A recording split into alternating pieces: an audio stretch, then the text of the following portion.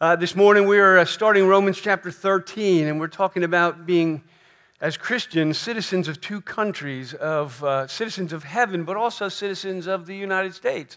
Although there are Christians around the world who are citizens of all different countries, of all different kinds. But to talk a little bit about what the Scripture says is our relationship, and that's been a question quite a bit over the last number of years, of the relationship between the church and the state, of Christians and the government. So let us hear what God has to say in Romans chapter 13. We're going to read verses 1 to 7. Hear then the word of God, who says that every person should be subject to the governing authorities, because there is no authority except from God, and those that exist then have been instituted by God. And therefore, whoever resists the authorities resists what God has appointed, and those who resist will incur judgment. For rulers are not a terror to good conduct, but to bad. Would you have no fear of the one who is in authority? Then do what is good, and you will receive his approval. For he is God's servant for your good. But if you do wrong, then be afraid. For he does not bear the sword in vain. For he is the servant of God, an avenger who carries out God's wrath on the wrongdoer. And therefore one must be in subjection not only to avoid God's wrath, but also for the sake of conscience. For because of this you also pay taxes. For the authorities are ministers of God, attending to this very thing. Pay to all what is owed to them. Taxes to the one whom taxes are due, revenue to the one who revenue is due, respect to whom respect is owed, and honor to whom honor is owed. The word of God. Pray with me. Father in heaven, we have gathered this morning to you, to worship you, to know you, to love you. We've come to sit at your feet and to hear from you. We long for your word to speak into our lives with power and truth, to shape and change us, that we may be more like Jesus and more as you desire us to be. So make our hearts soft, that we may receive your word in humility. For we pray in Jesus' name. Amen. We see right off the bat that Christians are to be subject to the government. To be subject to the government. But there's a lot of confusion about this. There's a little bit of proper, I think, questioning in terms of the relationship and that kind of thing between church and state and Christians and the government. But there's some is legitimate and some isn't. You can go on Amazon right now, and if you type in, bumper sticker question authority, there'll be a whole bunch of options to come up. You can still get your Question Authority bumper sticker. Several of them are for sale by anarchist organizations. So they're, Children, Sons of Liberty, where, of anarchy, and you can get your Question Authority bumper sticker. Questioning authority can be a good thing. I think that we should all be thinking and critical. I think there's a place for the church to speak prophetically into the life of a nation. But it's true in the church and in the community and in civil government that we should not blindly follow, but that we should be thinking, that we should question, that we should have thoughtful engagement with all of these things. But the authority structures that we're questioning, according to the Scripture, are God-given. And he is in the whole issue of authority structures here is in the context, you'll see, of good and evil. That they exist because in the world there's both good and evil. And so God has sovereignly ordained for our good. In verse 1, let every person be subject to the governing authority. Because there is no authority except from God. And those that exist then have been instituted by God.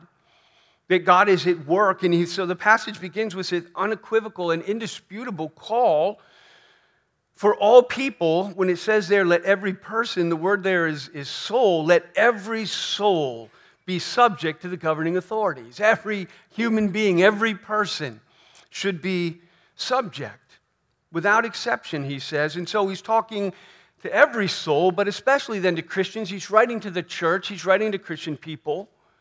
And so it's a word to us. And he tells us that we're to be in subjection. Now, I'm going to say right now, because we're going to touch on some of the limits in the end, that this is not without exception. That there are some limits on this. And we need to, in every age, we're wrestling with those limits. But this is where we start. We wrestle with those limits underneath this governing truth, so to speak, that God is at work in the world and he has established authority structures. But the statement here is so strong, it almost could not be stronger. Every soul subject to the governing authorities, they exist because God instituted them. So we need to take it seriously and to think through what it looks like then to be citizens of two kingdoms, citizens of heaven, and yet citizens of an earthly country, whatever that country may be. And the word that's used here when it says that we're to be subject to governing authorities, it's a Greek word that is used for legitimate, delegated authorities. It's not a raw word for power. For those who happen to have the power at the moment, somebody might have a gun on you, and in a sense, they have power of authority over you in some sense. But he's not talking about raw power. He's talking about delegated, proper authorities that have been established. Christians are called then to be law-abiding citizens. So we should strive to be the best citizens of any country in which you find yourself living. If you live in China, you should strive to be a good citizen. If you live in Kenya, wherever you find yourself living, as we live in America, we should be the best citizens because the Scripture says that whatever you do, you should do it heartily for the Lord. That whatever we do, we should do it with our whole heart, from the heart. Honest sense of desiring to do it well, to be what we're called to be. Here is, in a sense, the foundation of all Protestant work ethic. Whatever you do, work from the heart, heartily, for the Lord and not for men. If you're a student, you should be the best student. If you're young people, if you're a student right now, you should be the best ones. Respecting your teachers and respecting the time and respecting the schedule and doing our work. Why? Because whatever we do, we should work heartily as for the Lord, not for man. You don't do it for the teacher. You don't do it for the school. You don't do it for whatever. We submit to those authority structures because we submit to God, and God establishes authorities. And whatever we do, if we're a student, we should be the best student. In the workplace, you should be the most conscientious, hardworking, and honest employee in the place. Why? Because you don't work for the company per se or for your senior, your employer, but you work for God. And so you honor the agreement that has been made. You know what it means that you work for what they pay you. We should be the most conscientious and hardworking. Whatever we're doing in life, if we're doing our homework, if we're mowing the lawn, this is that work ethic that says we don't do it for people, we don't do it for our neighbors, we don't do it because we've been told to do it. We live for the honor of Christ in whatever we do, and he says we bring this to our citizenship. When it comes to being a citizen, it's not surprising we're called to be the best citizens that a country could have and to take our responsibilities seriously, and that we should then respect and submit to the governing authorities as far as it's proper. To respect and to submit to what we're going to call the rule of law. So that one of the things that we see in this is that God establishes, he has authority, he establishes the rule of law. It's something that is God-given, God-desiring. It's the way he has structured the world, so to speak. And so we know it's not surprising down in verse 5 that we're called to obey again. In verse 6, we're called to pay taxes. In verse 7, we're called to give respect and to give honor. We're told elsewhere we're even to pray for our leaders in 1 Timothy 2. He says, I urge you, I encourage you very strongly that supplications and prayers and intercessions, all kinds of interceding with God and thanksgiving be made for all the people, but for kings and for those who are in high positions. And you remember, he's writing this in the Roman Empire, to the church in Rome, saying, pray for your leaders. It includes the American president. You know, Christians should be great Americans. Why? Because America is great? No. Because God is great. I'm not saying America's not great. I do personally think it is. But this is true even if you live in Kenya, Ukraine, England, Rome, wherever you live. We should be great citizens because we serve not man but God. And so in 1 Peter chapter 2, we read this in verse 13, be subject for the Lord's sake to every human institution, whether it be to the emperor as supreme. At the time of this writing, it's probably Nero, maybe one before him, but either way, it's before the persecutions, but still, he says, whether to the emperor as supreme or to the governors like Pilate, as sent by him, by God, to punish those who do evil and to praise those who do good, right? It's an issue of good and evil. And government stands in the world as an institution of God, part of his common grace to restrain evil and to promote what is good. For this is the will of God. Fear God and honor the emperor. It puts these two together. Fear God and honor the emperor. Why? Because God delegates authority to the state. He delegates authority to the state. In verse 1, he goes on to say, there is no authority except from God. And those that exist, if it exists, it's been instituted by God. Now, there are two important things in that one sentence, in that one thought, and we shouldn't miss that all authority belongs to God. Right? And Jesus says to Pilate, that you would have no power over me, except that God gave it to you. Right? That he recognizes that all authority belongs to God. He is the ultimate authority in the universe, that he is Lord over all things, that all earthly authority, whatever authority that there is, legitimate authority in the world, derives from him, is delegated from him. In theological terms, what we're saying is God is sovereign. He's Lord over all. He's the king over all kings. He's the Lord over all other lords. And they all owe their obedience to him, and that comes out in this text. They're his servants. They have a sacred duty, a sacred calling. God is sovereign. We see in Daniel 2:21 in a number of places. I grabbed a nice short one for us, simply where it says that he, the Lord God, removes kings and he establishes kings. That's part of his sovereignty. That's part of his lordship. In other places it says that he raises up princes and he plants them in place and then he blows, and like the wind, he says he blows them away. He establishes and he takes down. He is Lord over all lords, and if they rule by his sovereign will. So biblically and theologically, these existing structures are put in place by God. He ordains these powers. Biblically and theologically, we tend to recognize three spheres. I think that it is helpful, and I think it is true biblically, that God has established authority in three central places, and they're in growing circles. And the first is in the family, and the second is in the church, and the third is in the state. That he has established these spheres of authority. Each one has their own. And so in the family, there's a parental authority. This is why the fourth commandment says that children should obey their parents. And there's a promise given in that. But it's one of the 10 commandments that children should obey their parents. Why? Because God has delegated them authority.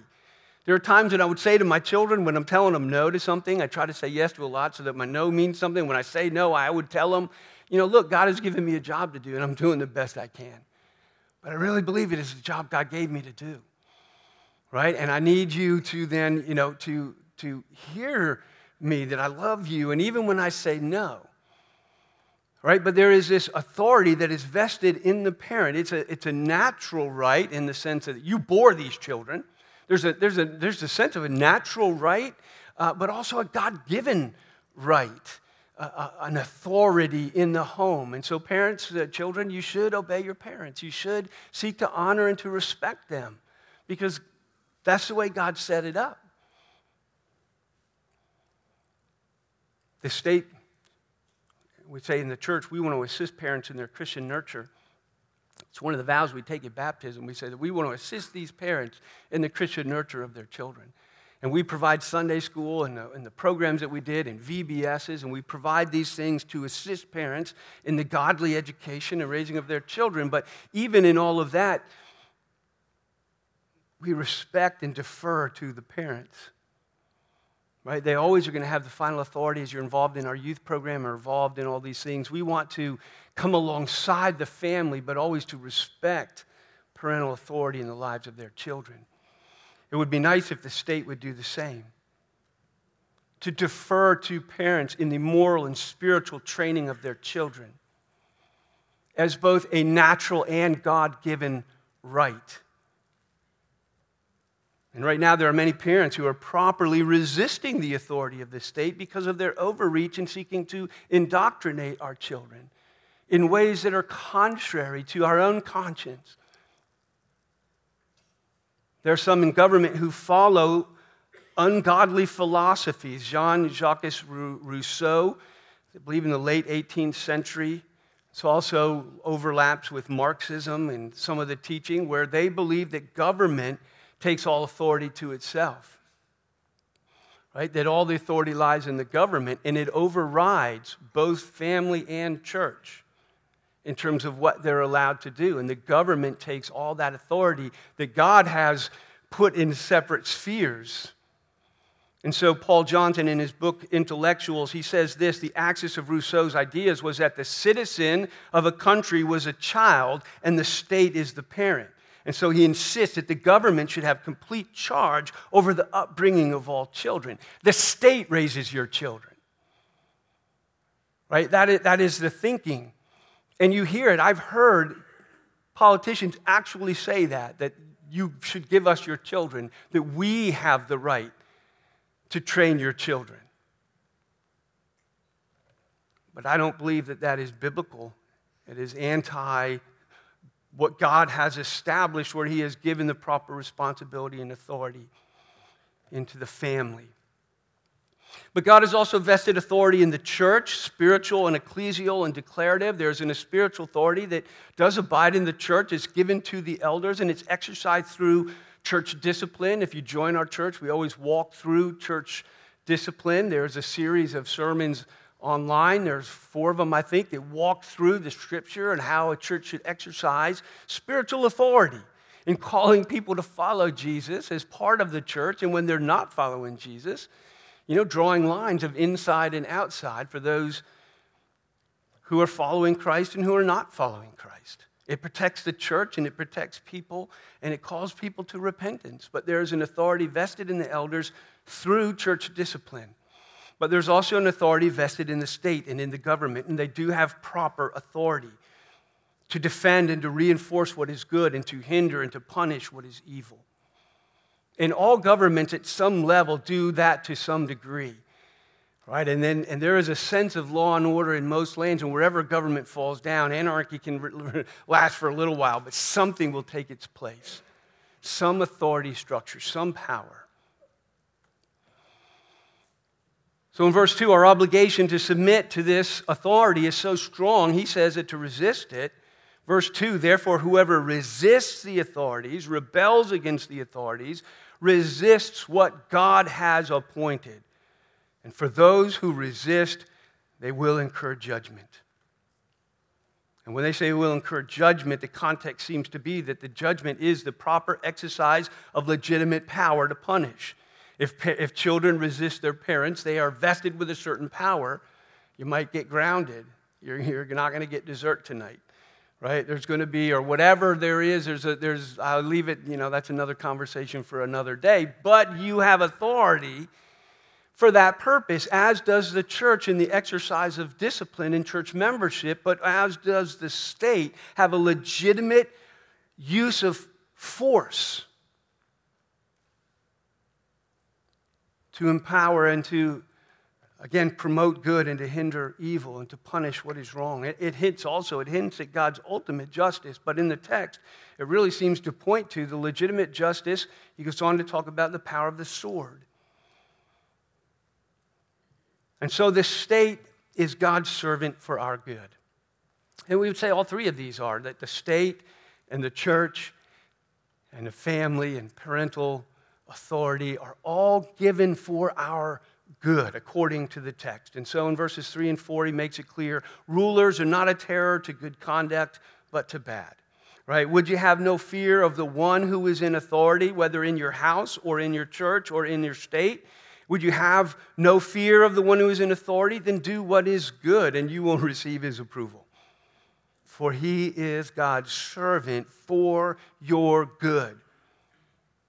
But if you do wrong, be afraid, because he does not bear the sword, the proper use of force, in vain. But rather, he is the servant of God and the avenger who carries out God's wrath on the wrongdoer. In the ideal world, and I do believe what we're given here is an ideal, the ideal of what God desires and establishes, and I think that we should all strive for and hope for and work for, which is that the state will punish those who do wrong and not those who do right, right? And that it will reward those who do right and not punish them. But it rewards the rule of law. It rewards proper functioning in the life of the state of those who are part of it. And the good would not need to fear the state, only lawbreakers of legitimate laws. If you're law-abiding, you can live in peace and safety. And this is the desire, this is God's design, this is something that we live under then. R.C. Sproul says the first task of government then is to protect the people from evil and to preserve and to maintain life. And in its best exercise, that's what it does. And even in America, in our worst moments, it's doing that to a large degree. And that's good, and that is godly. So, verse 4, the state is God's servant for our good, and he's given the power of the sword to carry out God's wrath. In other words, that the rule of law requires enforcement. And so the structures of enforcement that are in place are proper and legitimate. The state is given the power of the sword to carry out God's wrath against evil and what is wrong, because the rule of law requires enforcement. And so it's a proper exercise. It's not in vain that they have the sword. The sword is given by God properly to be exercised in the use of force to enforce the rule of law in proper function. God's justice is enforced. And so through the state, there's the proper place for armed police, state prosecutors, judges, a penal system. These are all proper exercises of authority for justice and for the carrying forward of God's purpose. And God establishes the rule of law in this way, in these structures, and they're intended for our good. Now, it's to state the obvious, not all human authority then is perfect. Because as soon as you step back, and that's what I say, is we look for an ideal, and we look at our families, and we look at the families around us, and we see that it doesn't always go the way that it's supposed to go. It's not, human authority is not perfect, not now, but never. Not in Rome in those days, not here, not anywhere, not in America. There are a lot of people who are very unhappy with the way it's going in America, but if you look around the world, you've got problems everywhere because you're dealing with human institutions. There are bad parents and dysfunctional churches and corrupt states. There were in Paul's day. It's not that they were perfect then and we've degraded. Right? He states these things in full knowledge that there is brokenness and sin. Human structures are comprised of sinners, unbelievers in our state governments. But it doesn't change the truth that God is conveying here. That government is a act of his common grace that extends beyond the church. It's not just Christians that should have government. It's like marriage. It's not just Christians who should get married. It's a creation ordinance. It is a common grace that he gives to the whole world. You know, the sun rises on the evil and the righteous. And God gives government to the evil and the righteous. And it is his good gift. But they are composed of sinners. But it doesn't change the legitimacy And as Christians, we should be the first then to call out and to grieve over abuses of power. And we've seen a bunch of this. And one of the roles of a Christian in the state where we are citizens of the kingdom of heaven is we're citizens also of a country that we see as misbehaving, where power is abused and there are misuses of power and things go in directions that they shouldn't go, that the state isn't punishing evil and promoting the good. And it is the prophetic role. As citizens, we vote, we get involved, and we do a lot of other things, but we also have a prophetic voice to be the first to call it out and say foul, right? That something is wrong. Part of the problem is that sometimes we're not vocal enough in the places where the church should be vocal to say that something is wrong when it is clearly wrong, when there's a miscarriage of justice. We care about the truth. We believe that government and the use of force is a sacred calling. And for that force to be used in ways that are unjust and that cause people suffering, right? We should care because we have an ideal of the way that it should be. We should be the first to grieve and to call out abuses of power. And it's been our failure in history, going back whether it's to slavery and to the civil rights movement, where the church was too silent for too long. And there are issues like that in our culture today where we should be speaking. We're overly politicized rather than utterly biblical, where we should be speaking into it prophetically. But finally, then, Christians in government, as we think about applications of this and what and thinking and applying this to some degree. I'm going to look at verses 5, 6, and 7 as the first three applications and then give you a couple of more. Paul applies it himself.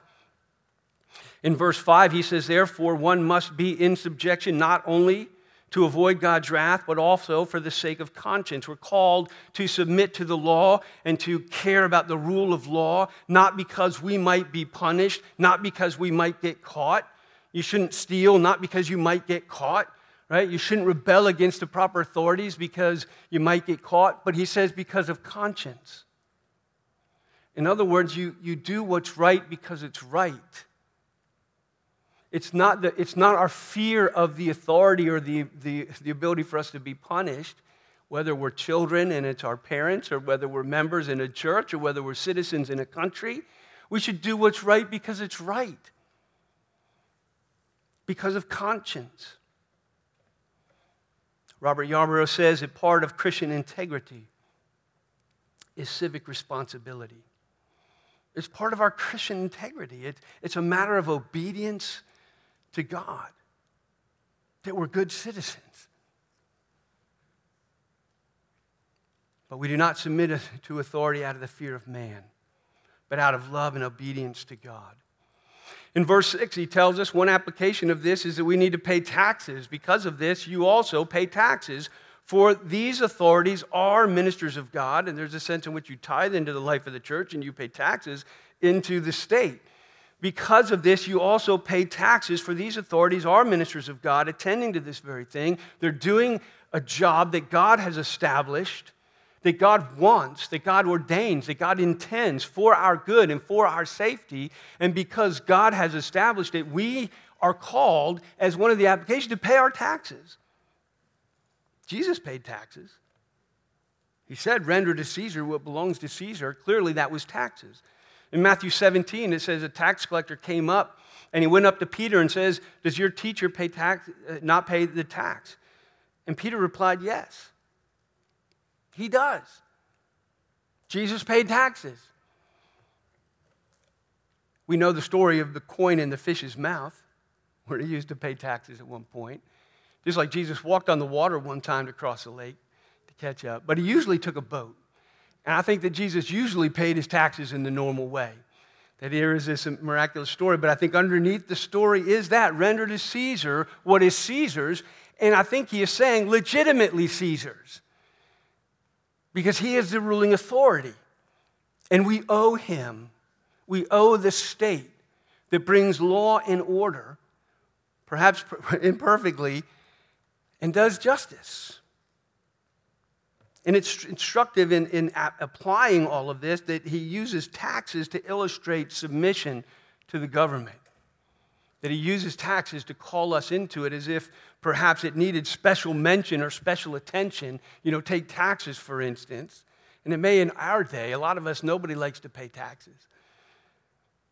But it's your God-given duty, according to the Scripture. And so at some level, even as we tithe or pay taxes or give where we're called to give, we should do it from the heart, so to speak.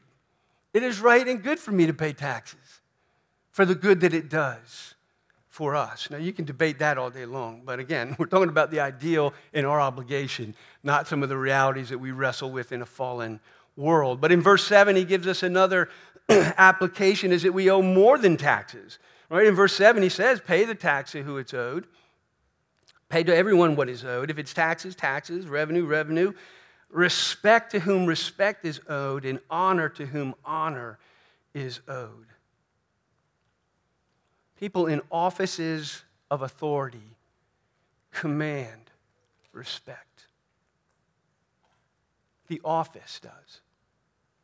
They command respect. By whose command? God's command.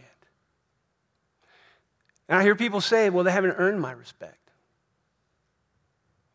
But God says if they're in a position of authority, they don't have to earn it.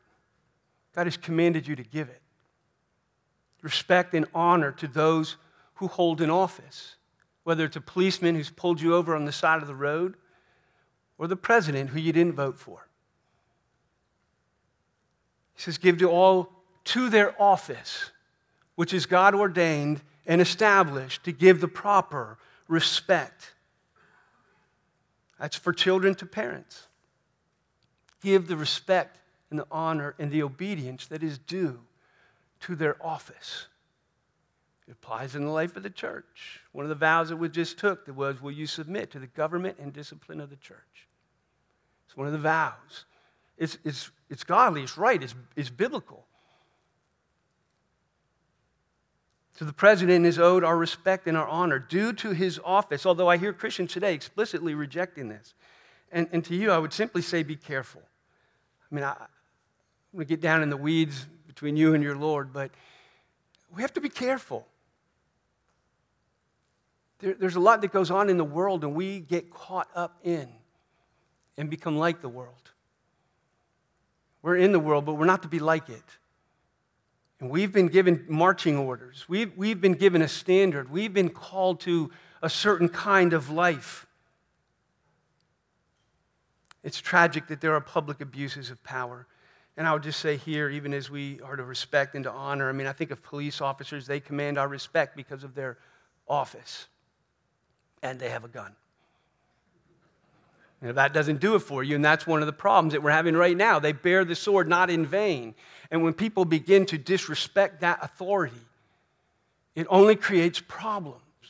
And it's sad, and this is where you need to hear both sides of it. It is sad that in our world, there are times where that authority is misused. This is where it's abused, where it goes wrong, where there are failures, where bad choices are made. People die.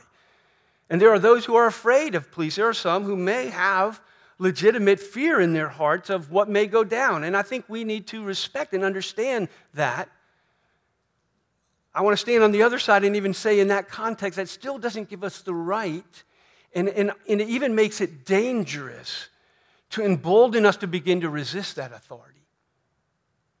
We see, I think, a rise in some of that behavior, and I think it only makes the situation worse. And they don't bear the sword in vain. So there is a respect that is due, that if we're pulled over, that we speak respectfully and comply respectfully, not because they've earned it, but because they have the office, and we're called to it. Let me just say then in the end here, anarchy and lawlessness are evil. They are anti-God. Because they are anti-His authority and His rule, ultimately, but in immediate sense in the world. The anarchy, lawlessness, lifts the restraints against evil that God has put in place. The world is much worse. Whenever you see authority and governing power and the enforcement of law taken away, you see chaos. You see human nature taken to its fullest. It is a gift to have restraints placed on the evil of our neighbors.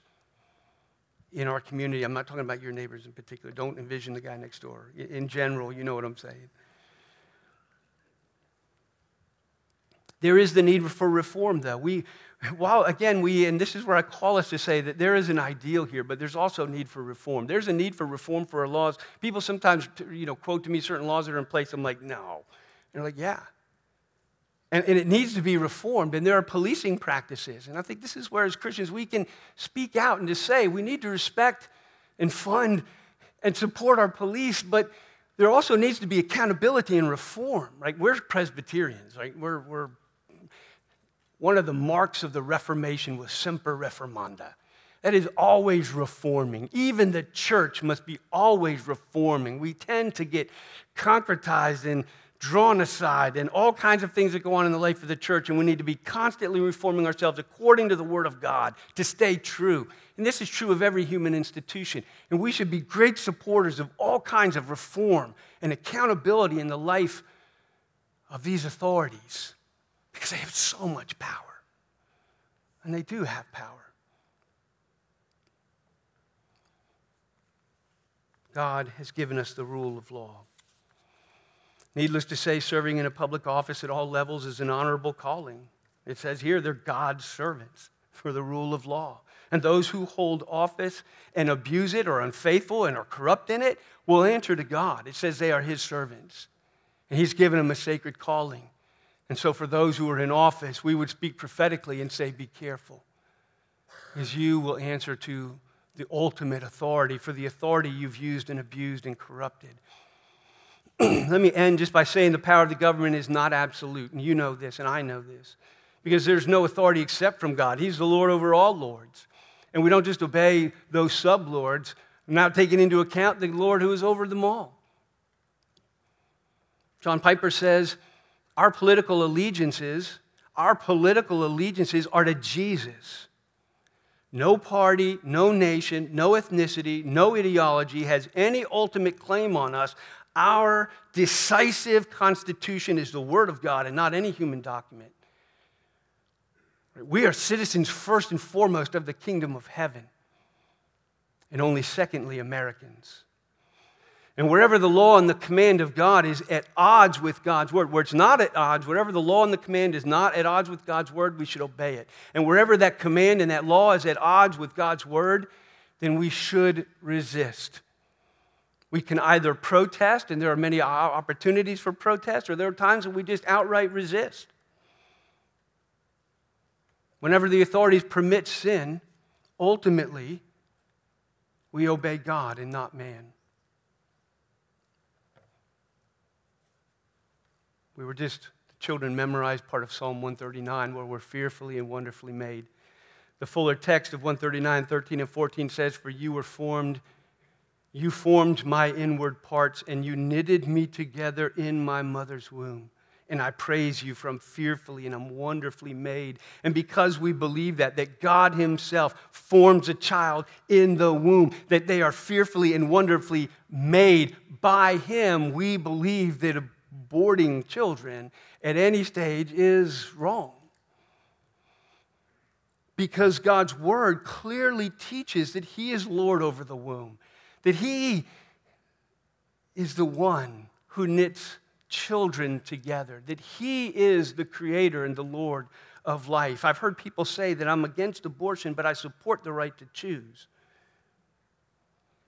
which makes no sense according to the Word of God. It's like saying I'm against murder, but I'm for people's right to choose. And that is, it's incongruous, right? It is a capitulation to man's law. Where man's law is against God's law, we go with God. But the opposite can happen. The law can forbid what God commands, preaching and the Word of God, and we're finding that more and more. There are countries very close to ours and near to ours where people are being arrested for saying things from the pulpit that are contrary to the common cultural narrative. It was happening in Acts. It was happening in the early church. Apostles are pulled in and said, they were told, we strictly charge you not to teach in his name. Stop preaching Christ. Stop preaching his word. Stop preaching his morality. Stop it. And Peter answered and said, we must obey God rather than men. I encourage you to watch a movie called A Hidden Life. A Hidden Life. A Hidden Life, right? So you remember that. It's a long, slow movie, but it is very good. It's set in World War II, and it's an Austrian farmer with his family, and they follow him for a couple of hours between they started to conscript troops out of Austria.